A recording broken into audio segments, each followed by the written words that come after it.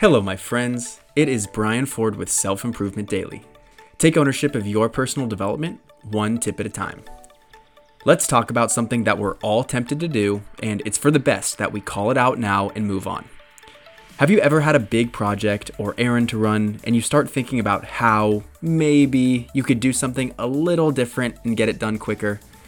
You could call it cutting corners, skipping a step, trimming the fat, whatever it is, but think twice first. Do not skip a step. When you do, you essentially are prioritizing your short-term efficiency over your long-term investment. Skipping a step is placing more value in the destination than the journey, which compromises the growth and learning you experience while you're on your path.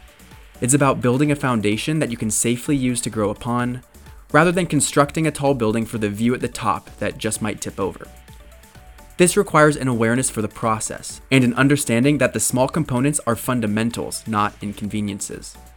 To be an effective leader, you need to have a competency in the small tasks to be able to manage those who are performing them. And the only way you can ever acquire that knowledge is by being a practitioner who learned it in the first place.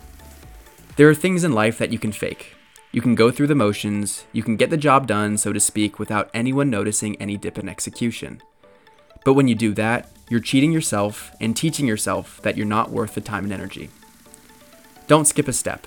Don't take shortcuts. It's a long game, but it's one that will be worth it in the end. Thank you for listening, and I will see you next time on Self Improvement Daily.